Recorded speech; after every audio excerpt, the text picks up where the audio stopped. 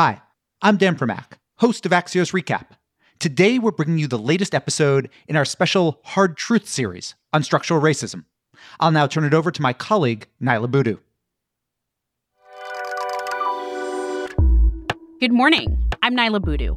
We're here with you on a Saturday with the latest episode in our special monthly series called Hard Truths, examining systemic racism in the U.S.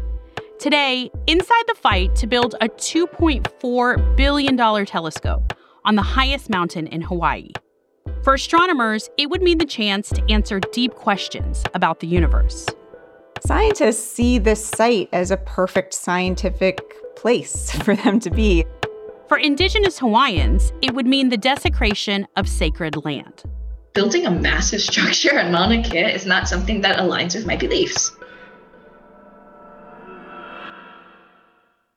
More than 1,000 years ago, Polynesians looked to the sky and the stars to find their way. Without any instruments or maps, those stars eventually led them to Mauna Kea on the islands of Hawaii.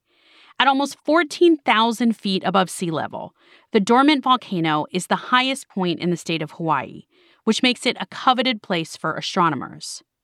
But it's also a deeply sacred place for Native Hawaiians. They see the mountain as the place where the earth meets the sky, and the point where the islands of Hawaii formed. There are also already 13 telescopes on Mauna Kea, 3 of which are in the process of being decommissioned. Astronomers have been trying to build this new 30-meter telescope on the mountain since 2014. The opposition from Indigenous Hawaiians isn't just spiritual. It's also about what they see as the continued disrespect of their lands and their concerns. In this case, in the name of a massive telescope that they say won't benefit them in any tangible way. And many Native Hawaiians take issue with the way the debate over building the telescope has been framed as science versus culture. As a Hawaiian who has been trained in scientific methods, there's a culture of science, and there's sciences in every culture. What I want is a different kind of science, one that is actually inclusive of other worldviews. Aurora Kagawa Viviani is a postdoctoral researcher and scientist in Hawaii who's been active in the movement against the telescope for years. What I saw and what I experienced at the University at Hawaii at Manoa was this trope that Hawaiians are backward, it's Stone Age people, just these undeniably racist tropes.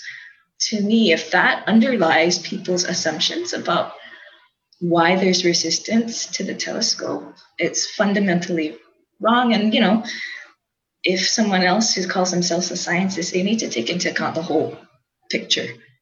We're going to hear more from Aurora later in the episode, but first, here's some context.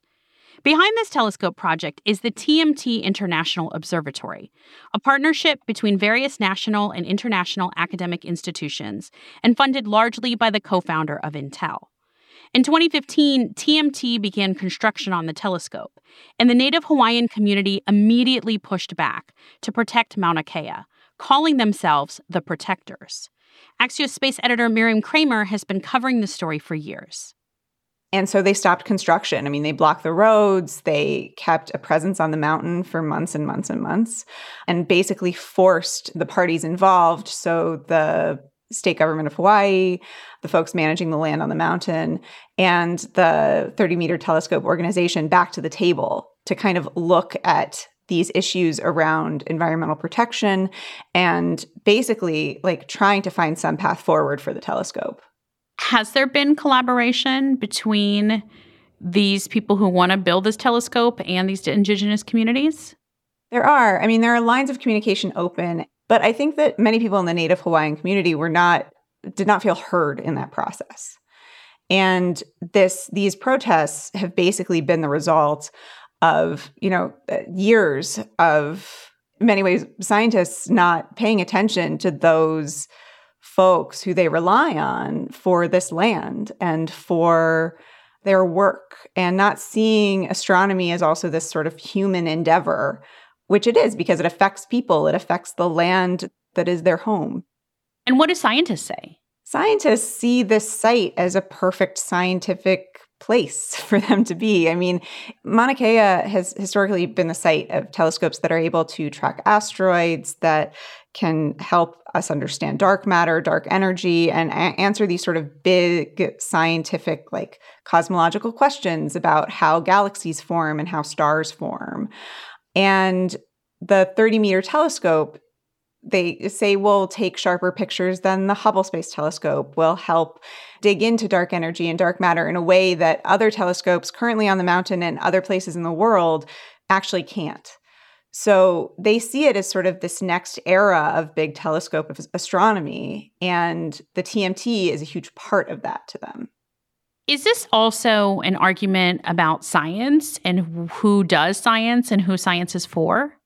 I think that it has really highlighted the fact that science has for a long time seen itself as disconnected from communities that it ostensibly serves, and that it, in many ways, uses to perform its science. Science as a whole, I think, sees itself as sort of an objective good, as this like noble search for knowledge and truth. And I think that this controversy in particular has shown how that sort of attitude can lead to exclusion. It can lead to the exclusion of communities that could benefit from the science and that could participate in it in a meaningful way, if only their knowledge was respected. In 2019, the Hawaii government allowed TMT construction to move forward. But as protests grew, more people started paying attention. I'm not against science, but I am against irresponsible decision-making in science. Even celebrities like Jason Momoa and Dwayne "The Rock" Johnson came to Mauna Kea and spoke out in support of the protectors. We are not going anywhere. Like the protests against the Dakota Access Pipeline, it became a national story and movement. In 15 seconds, we'll be back with one Native Hawaiian scientist's view of this fight.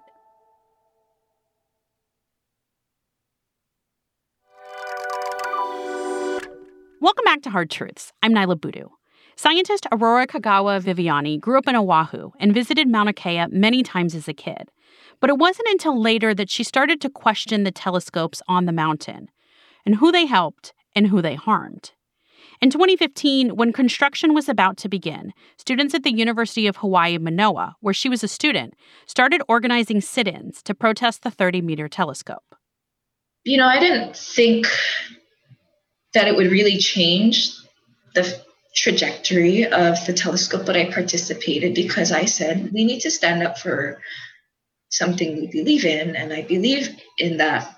I didn't think it would influence anything, but I knew that we had to begin talking about it. What was important to me was I saw the weight that all of this was having on my mentees, that they were being publicly told by their physics professors in a UH Manoa class, that they were wrong. I had a confrontation with a physics faculty, and he's like, all Hawaiians should support the telescope. And I was like, excuse me, professor, I think that's inappropriate of you to be telling me what I should believe in and what I should do, as an educator.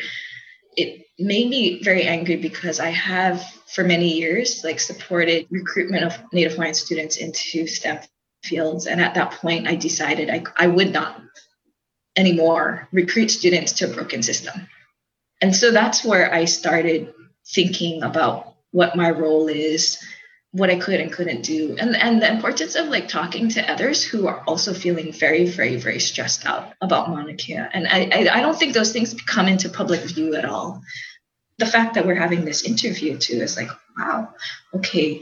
The fact that we can have a conversation about this with nuance, because in 2015, that wasn't happening. It was in the local news. I wanted to talk to the reporter, but they turned the camera on the guy who said all Hawaiians need to be in support of TMT, and they didn't want to hear nuance. I read your Medium post where you wrote that you said that this is a battle for the soul of science. Why did you say that? At the time I wrote that essay, it was when I knew that people were going to be lying on the ground chained to cattle grates and that there would be heavy equipment And I was really afraid that people would be harmed, physically. I mean, that statement is strong, but I wanted to make the point that I think even as academics and as scientists, where we think we don't deal with people, or we think we don't, like, what we do doesn't affect people negatively, we're only here for good things, like, that's not necessarily true. A lot of the disciplines I'm around, a lot of us, we're not trained in ethics.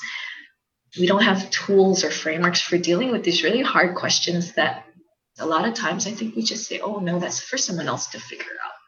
So I'd like to see, like, our fields of science do much better at including this kind of reflection and discussion in our training processes, so that we can it's not just to put brakes on science, but to more thoughtfully navigate, these power tools that we wield. It's not just astronomers who are having to reflect on their methods. There's examples of similar debates happening in botany, paleontology, and more. Like many other institutions, the sciences are having to come to terms with how they've benefited from and pushed aside communities of color in the past. As for Hawaii and this story, construction of the TMT is stalled. The organization behind the telescope is waiting on a major industry report that helps the astronomical community set its priorities to see what the recommendations are on the telescope. One possible outcome is that the 30-meter telescope will be built on La Palma, one of Spain's Canary Islands. In the meantime, indigenous scientists like Aurora are working to reimagine the relationship between Western science and the indigenous methods that go back thousands of years. Axios Today is brought to you by Axios and Pushkin Industries. This episode was produced by Nuria Marquez Martinez and edited by Alexandra Botti. Alex Sugiyara is our sound engineer. Dan Bobkoff is our executive producer. Special thanks to Axios space editor Miriam Kramer, science editor Allison Snyder, executive editor Sarah Kehalani-Gu, and Hard Truths editor Michelle Salcedo. We've got so much more about many other aspects of systemic racism when it comes to science at Axios.com. As always, we want to hear what you think. You can email us at podcast@axios.com. You can message me on Twitter at Naila Boodoo, or you can text me at 202-918-4893. I'm Naila Boodoo. Thanks for listening. Stay safe, and we're back with the news on Monday.